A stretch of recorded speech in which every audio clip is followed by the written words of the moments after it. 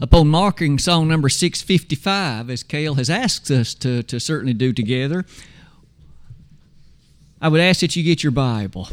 And so as we step through some of the questions that have been asked of us this evening, we will take a look at various passages in the Word of God and ask what it is that the Word of God has to say about the questions that have been asked. As always, we're so thankful to be able to come together in worship, to assemble as we are tonight, to do so recognizing that many citizens in the Lord's kingdom for ages long gone by have thrilled at the thought of coming together to encourage each other to worship the God that they love. And certainly you and I have the privilege of continuing that even tonight. As you already see from the wall behind me, it's one of our additional sessions of questions and answers this evening. As you know, we tend to do this from time to time. And as always, the questions are prompted by what you have asked. I don't include my own questions, but always those that you have directed toward me, either putting them in the box out in the foyer or sometimes asking them in more of a direct way. But in every instance, it's questions that someone here has asked. And on that slide, I would ask you to notice that the lesson text that was read just a moment ago takes us to Luke 2:46. There, Jesus asked questions. Now, he was age 12, admittedly, but he nonetheless asked questions of those that were doctors of the law, and thus it was very appropriate to attempt to learn that which was the will of God, and that's what you and I are trying to do certainly this evening. With all of that having been said, we have a few questions to come before us tonight. Some of the questions themselves are worded in a rather brief way, and it will be my attempt to expound or explain in some cases so that we understand, I think, what the thrust of the question is. The opening question is this one. Did giants descend through Noah's seed? Now, we have been discussing giants to some extent in some of the Bible studies on Sunday morning because Goliath, for example, is described as a very large man. And we encountered him in 1 Samuel 17, for example. But as a part of that discussion, we noted that giants were mentioned in a number of other places in the Word of God as well. But there on occasion are those that you may hear that will in fact raise questions about some of the issues surrounding a question like this one. May I again note the wording of it. Did giants descend through Noah's seed? Now, you and I tend to think of Noah, for example, as a typical man who was involved in the construction of the ark. And yet, as such, we read about giants both before and after the flood, and thus may it well be noted that our answer is probably a reasonably direct one, but let's in fact build a few concepts connected to it. First of all, in Genesis 6, verse 4, we have the first reference in the Word of God to the existence of these large human beings. Now, the wording in the King James translation there were giants in the earth. Now, that was before the flood of Noah's day. So, there were giants. Now, you might ask, what does that word mean? It's a bit interesting, and I've asked you to notice that the Hebrew word that's translated giants in that location is actually the word Nephilim. Nephilim. And it is true that word can be used in reference to those that are recognized as being mighty warriors. So not necessarily large in size, but just an effective person in battle. We might ask, was the word used that way in this context? The only other place, or at least another place, wherein that word occurs is Numbers 13, verse 33. Now there, we are rather easily told what's involved. You might recall the children of Israel were journeying toward the land of promise, the land of Canaan, and Moses had sent out 12 spies. Those spies looked through the land, and upon their return, they made some comments. We are as grasshoppers in their sight. There are Nephilim there, is what they said. So clearly the Nephilim there was a reference to some pretty good-sized people. We might well call them giants. It would certainly be the case that since the word was used that way in Numbers 13, and the same man that wrote Numbers 13 wrote Genesis 6, verse 4, Moses wrote both of them, it would certainly seem reasonable to suppose that reference in Genesis 6 is also to a very large person. We call it a giant. So it would seem that we can conclude there were giants before Noah's flood, and you and I have just read passages that indicated there were giants after Noah's flood. So we had giants existent in both of these regions in time. The only last thing to notice, in the flood, of course, only 8 human beings were saved aboard the ark. All of those on the land died. God expressly said in Genesis 7, all that's on land, both beast and man, shall die. And therefore, that was certainly the case. And more than once in the New Testament, it highlighted only 8 souls were saved by the water. We read that in 1 Peter 3:20, as well as 2 Peter 2, verse 5. Thus, we are led now to easily observe that all those other giants, whatever they may have been, they died out in the flood. Aboard the ark, we had 8 souls saved, and since there were giants after the flood, they must have descended through Noah and thus through one of his sons. Now, all that being said, I would ask that you perhaps at least note one other observation. Isn't it a fascinating thing to reflect on what is possible in the DNA of man? So here was Noah and his son. So literally everyone upon earth today is descended through Noah somehow. All of us. Now that being noted, consider for just a moment the great variety of peoples on this planet. You have Eskimos that are extremely light-skinned, for example, but you have those that live near the equator, very dark-skinned.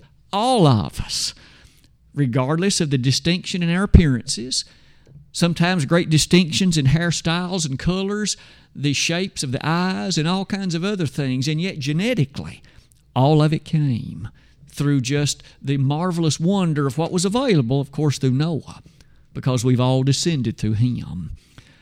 As an aside, I would ask that we at least note, it's true that we all descended from Adam and Eve. That's fair to say.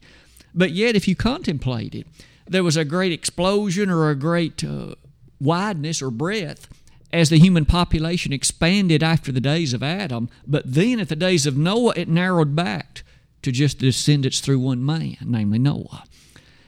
Therefore, one can sometimes ask, what about the number of individuals on earth today? Would it be more feasible to count it attached back to Noah or to count it attached back to Adam? Those who have done number studies have interestingly enough found, though they may not have been great Bible believers, that in fact the actual chronology far better fits the data traced back to Noah. And you and I would agree from the Bible that's to be expected. With question 1 finished, we've answered giants thus did descend through Noah's seed. Question number 2. This question reads as follows. Were ferocious dinosaurs mean before the fall in Eden? Isn't that a good question? Could I invite you to ponder the thought, we know that some dinosaurs are very large, and we know that they might well have been on occasion aggressive, and given the size of a man versus the size of a dinosaur, there would have been little competition, at least in that direct regard. But the question's a good one, a very good one. Were those original dinosaurs mean? Were they aggressive, ferocious? Let's turn to the Word of God and see what we can at least appreciate. I would ask that you note first some of the features about dinosaurs themselves. First of all, there's no question that dinosaurs existed. Their fossils have been discovered on all 7 continents. There is no question that they once lived in vast numbers. Now, it would seem that they no longer live. We don't know of any anywhere. And therefore, it appears they've become extinct. But the question still is to be asked, what about those original ones? Were they aggressive? Were they ferocious? Were they mean? Were they fierce? One of the first things to keep in mind about the dinosaurs is, by definition, the word references a land-dwelling, air-breathing creature. So they didn't live in the water.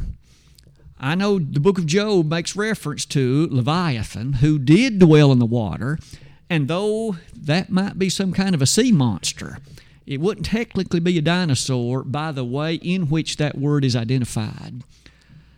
But it is to be noted that in God's creative activity, we will recall that days 1 through 5 had brought about the creation as the book of Genesis details it. But when we arrive at day 6, first we recall the creation of the land-dwelling creatures.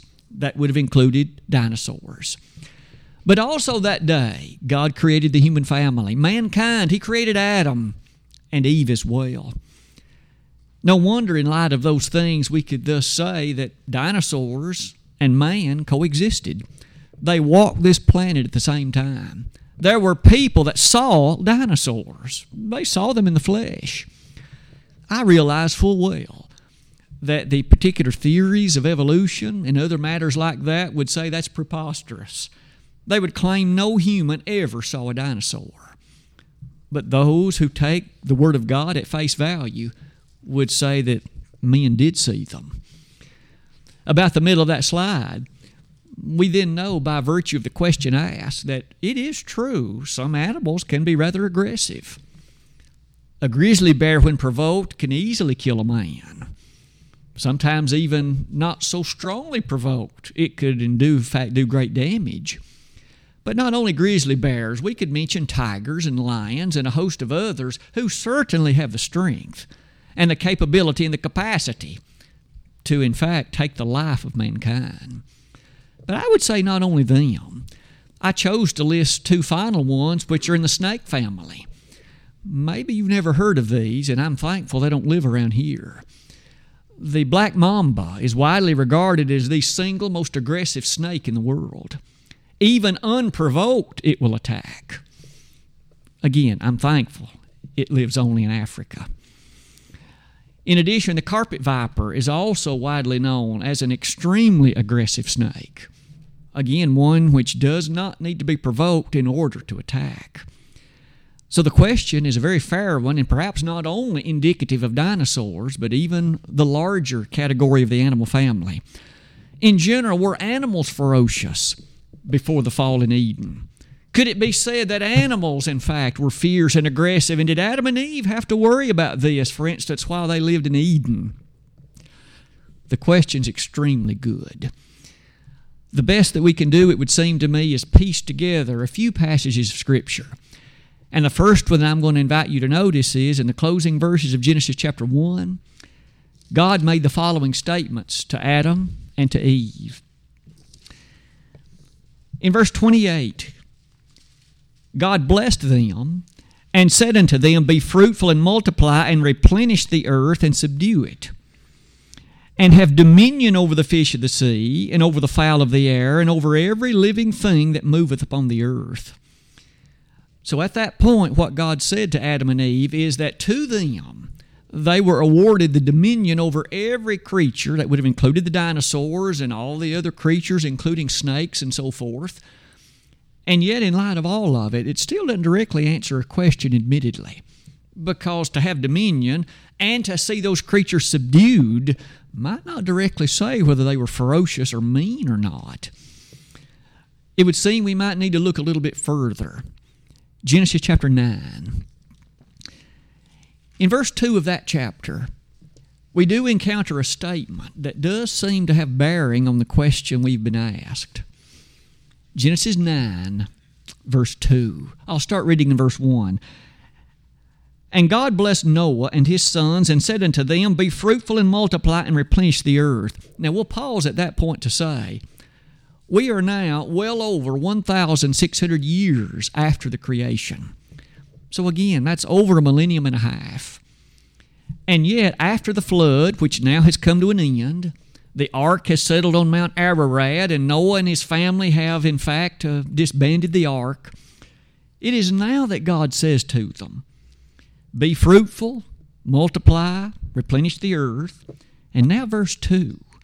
And the fear of you and the dread of you shall be upon every beast of the earth, and upon every fowl of the air, upon all that moveth upon the earth, and upon all the fishes of the sea. Into your hand are they delivered. I find it interesting that God Himself mentions the word fear, and He mentions the word dread. And he seems to do so as if that had not necessarily been strongly the case before. Again, the waters of the flood are gone. God has purged the earth from the nature of that continual sinfulness that had been descriptive of it in the days of Noah. And now, after they exit the ark, God says, the dread and the fear of you shall be upon them. He was speaking of the animals. And I simply worded it the way you could see on the slide. It appears from that passage there was a fundamental change that took place in animals' responsiveness to mankind and the human consideration concerning the animals after the flood. Notice it didn't seem to happen after the sin in Eden. It was after the flood. Now, more than that, I don't know what I can say. I don't know any other passages that give us any additional information.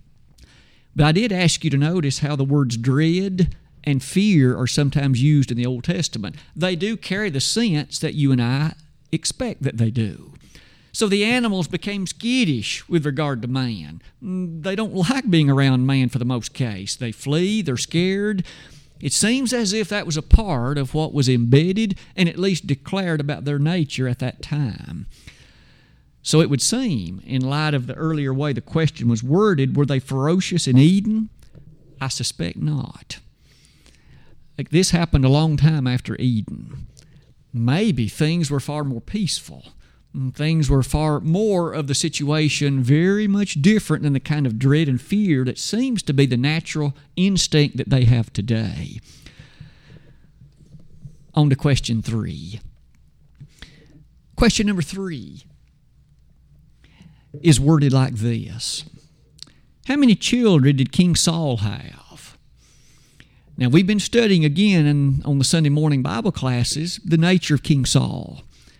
The question is asked, do we know anything about the number of his children and any of the features or specifics that are involved with them? First of all, we do know the name of Saul's wife. We're told in 1 Samuel 14:50 that her name was Ahinoam. We are also told her father's name, Ahimaaz. Now, beyond that, to my knowledge, he is not mentioned anymore in the Word of God. But as far as Ahinoam, as Saul's wife, she bore him 4 sons, and their names are given to us. In fact, they're given to us in 2 different places. In 1 Chronicles 8:33 and 1 Chronicles 9:39, they're listed in both those verses. And the names, as you can see, are these. Jonathan was the eldest. And then the next oldest son was Malchishua. The third oldest was Abinadab. The fourth was Eshbaal. I would ask that you ponder especially the name of that last one. The last 4 letters remind you of that Canaanite deity, that is to say, something connected to idolatry. Does that indicate that Saul's wife was not one we'd recognize as a believer in the God of heaven? I don't know. But surely the name makes you wonder. Now, maybe it's beyond that. We could at least offer this. There was a time when you realize she also bore Saul 2 daughters. The name of the elder was Merab, the name of the younger, Michal. Now, we will learn in our next study, I think on Sunday morning, that Michal at least had images. And so maybe she, like her mother, may well not have been a firm believer in all that was the matter of God. But now we've come to 6 children, 4 boys and 2 girls. But note, Saul had a concubine as well. We don't encounter her much in the Word of God, but in 2 Samuel 21, she is named as Rizpah. So we do know that he had a concubine, and she bore him 2 boys, Armoni and Mephibosheth. Now, it's that latter one that perhaps occupies a question in your mind. You're probably familiar with the Mephibosheth, better known in the Old Testament. It's not this one. There were 2 Mephibosheths, this one and the other one. The other one, you might remember, was the son of Jonathan. So it would seem that Jonathan named his son after the Mephibosheth that would have been his half-brother. That being said, you might remember the Mephibosheth that's better known to us was lame in his feet. He was crippled. That wasn't true, apparently, of this one. So that being said, we have a total of 8 children, 2 girls, 6 boys. On to question 4. The 4th question asks a rather direct one this way. Can a Christian belong to a social group such as the Masonic Lodge? The Masonic Lodge. So this, perhaps by its very nature, is going to bring a number of matters to bear. Let's step through this somewhat directly and also somewhat slowly. As far as a social organization, a social group, the question was asked, can a Christian belong to a social group? And then a particular example is given. Let's take the broader case first. We know there are many social groups that are alive and well upon the planet on which we live. And I've just listed a very small number that might be listed. A person might be a member of a certain athletic team or some social group that pursues some athletic activity. And we're each rather familiar with that. But you can also list academic ones like a science club or maybe a chess club or a club of some other particular thrust along that line. There are parent-teachers organizations that many parents are parts of. One might be a member of a musical organization where you're learning to play an instrument along with others that are also learning or being tutored in the same way. You could list the Boy Scouts, the Girl Scouts, or maybe any number of others. As you give thought to any of those organizations, or at least many others that might be listed, isn't it fair to say that an organization might have a mission and it might have a particular goal or motivation that would bring about attitudes or skills or aptitudes that would be perfectly consistent with that which the Bible would otherwise have no problem with? There isn't anything wrong with learning to play chess. There isn't anything wrong with, say, learning to play basketball or being a part of a team, so long as that group or team doesn't endorse something that stands opposed to what the Bible teaches. To be a part of an organization like that, apparently no issue or problem with it.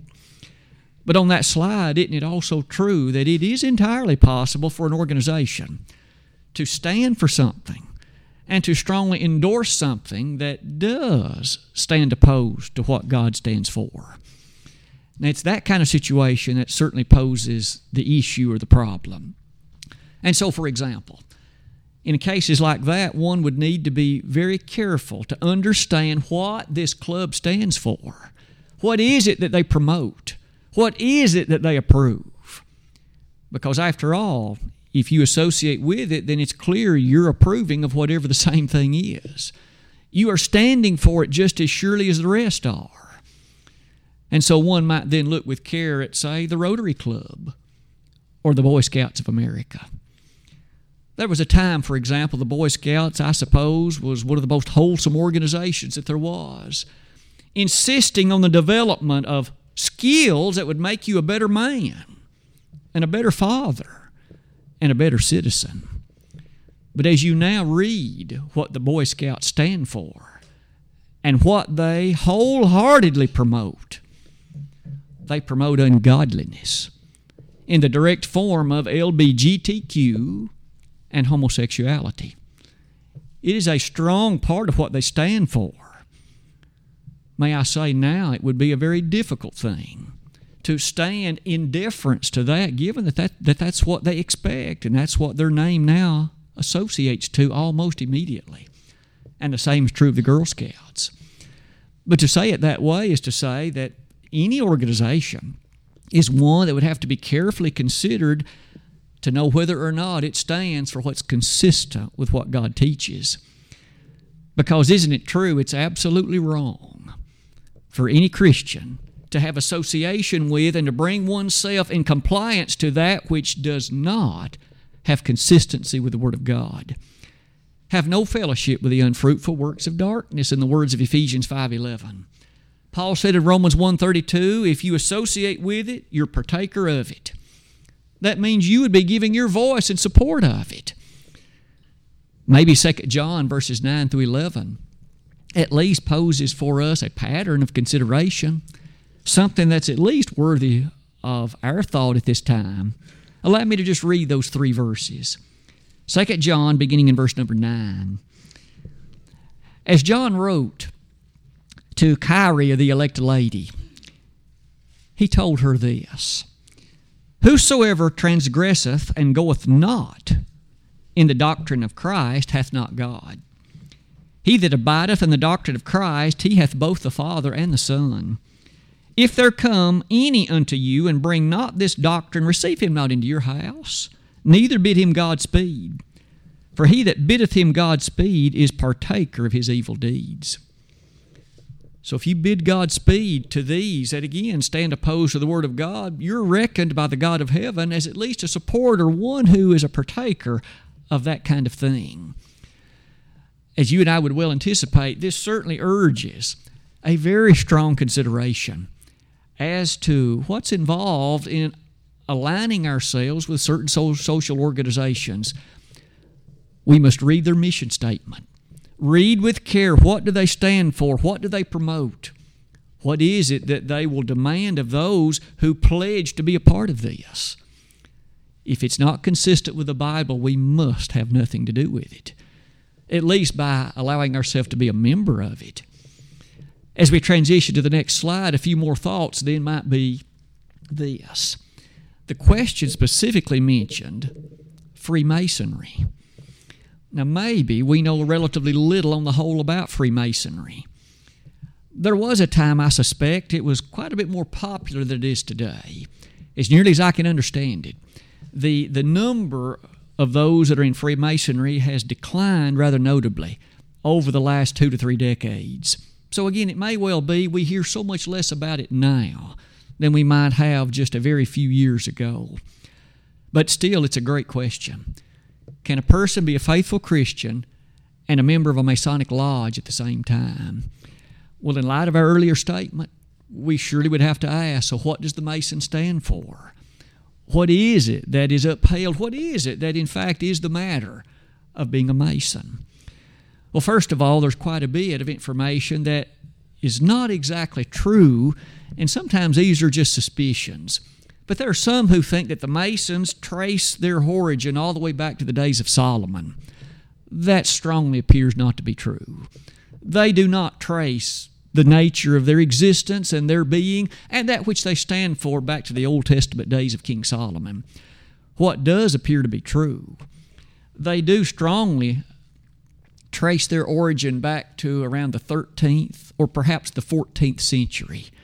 Now, I admit, that's a good 600 or 700 years ago, so it's a rather old organization. They often, in fact, are quick to say they're the oldest fraternal organization on earth. And that may well be so. But still, all that merely brings us. What do they do? Research can sometimes be challenging in relation to Freemasonry because if you go to the library and you try to check out the books, you typically will find that though the card catalog lists the existence of these books, when you go to check it out, you'll find the book's not there. Interesting. But it does still lead us to say there's quite a bit of information that's otherwise still available. As far as what they assert as their mission, it is to make their members, which originally were men, but in recent years I now understand they do allow women to join. But the goal is to make this a better person, to make you a better husband or a better father or a better wife or a better mother. And certainly that by itself is a noteworthy goal. But it accomplishes it by virtue of contributions are made. So the members give, and then that money is used to carry out acts in benevolence or direct services on behalf of other things. And by the way, there are rather respective services which it's expected that your attendance will be noted.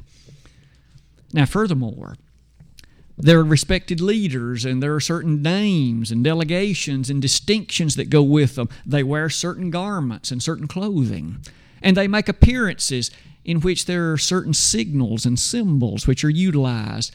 And by and large, again, those have significances and meanings. At the very least, you could say there are direct teachings concerning all of that armament or the garb, the robes that go with it. But I would say that to say all of that is to say that the whole idea certainly bears a strong relationship to the thrust of the church. There's contributions in the church. There are regular meetings that are expected to be attended. There's teachings, and there's, of course, a number of things that otherwise are very strongly mimicked by the behavior of this fraternal organization. But not only that, notice the view of God appears to be very problematic in the Masonic Lodge. Freemasonry's view of God is not consistent with the Bible. And there's a great problem in that. A problem so much so that they view God in a deistic sense. And by that I mean He basically started His universe and He sits at a distance and watches it. No interaction. But you and I know differently than that. In fact, we pray to Him under the expectation that He will hear and that things are changed and that things are done by His activeness in the universe currently. So that view is certainly problematic. Not only that, I've asked you to notice that those titles I mentioned earlier, can you imagine referring to a particular man as some kind of very specialized title that carries with it a whole set of ideas about greatness or otherwise occupation of position, or that is which is to be honored in a very serious way? Well, again, may I ask that Jesus did remind us in Matthew 23 that, again, don't call anybody your father. Now, I realize they may not use the name father, but there are all kinds of others, grand potentate, and many other kinds of selections or choices. Various elements of knighthood are noted. That certainly seems a bit problematic in that those as you and I regard in terms of Christianity, we recognize we're all brothers and sisters. We have great concern and care for one another, and we are to recognize we submit ourselves to one another. Can a person be a Christian and also a Freemason? There seems to be some issues that are not consistent so far. Maybe there's one final thing I would ask you to notice. What takes place in some of the particular meetings of the Masonic lodges? Now, certainly because of the secrecy that's there, those that aren't Freemasons aren't allowed to come in. But yet, for those who have been Freemasons and have left that organization, sometimes they give reports of it, and sometimes the descriptions have a strong ring that makes you think about what sounds a bit like worship. Now, I don't know that they would say that it's worship, but it certainly has a ring that makes it sound like it. There are certain readings that take place. There are certain prayers that are uttered. There are certain other things that often take place. I'll just simply say that in Galatians 5, verse 20, Paul uses a particular word. That word is this. I've asked you to note its definition on the slide. That list, of course, is the well-known list we often call the works of the flesh. And allow me to read it.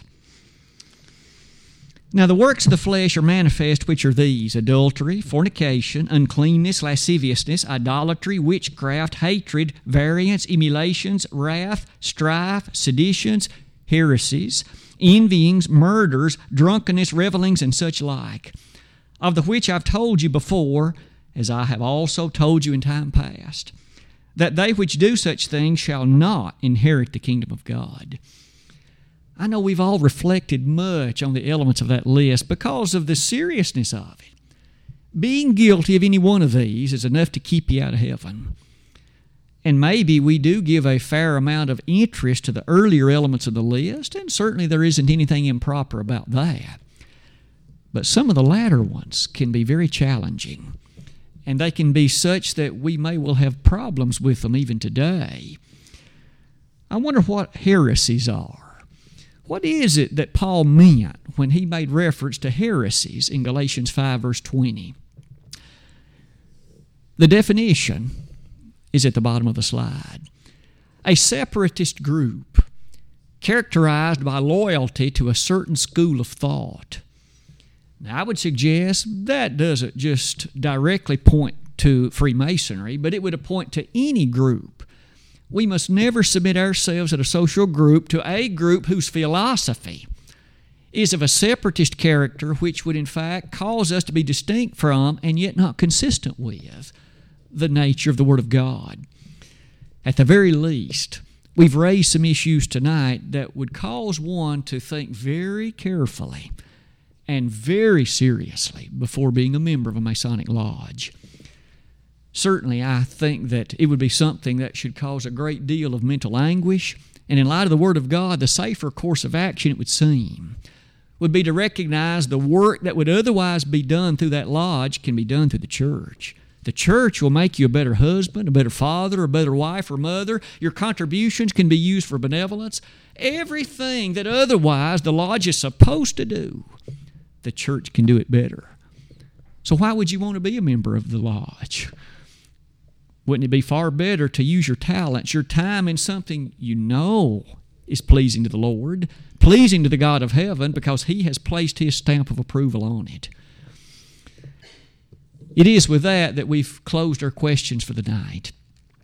The 4 questions I asked were very, very good ones, as they always seem to be. And I would say that there are more questions that are yet to be handled, and we'll tackle them soon in yet another message. But as we close this lesson tonight, we certainly can assert the value of questions and answers. And can we not also highlight the beauty of the answers contained in the Word of God? The Word of God has all the answers that we need. Now, it may not have all the answers we want, but it has all the answers that we need. And I'm thankful that we have the capability of opening it and allowing it to direct our thinking, and sometimes it raises additional questions. And I'll use this time to say, if what we've studied tonight perhaps has raised more questions in your mind, feel free to write them down, put them in that box. Maybe with additional study we can make more statements and make additional discussions about the things that we've considered this evening. And like I said, the additional questions we have yet waiting will direct us to consider some more fascinating things. Tonight, as always, though, we'd like to extend the Lord's invitation.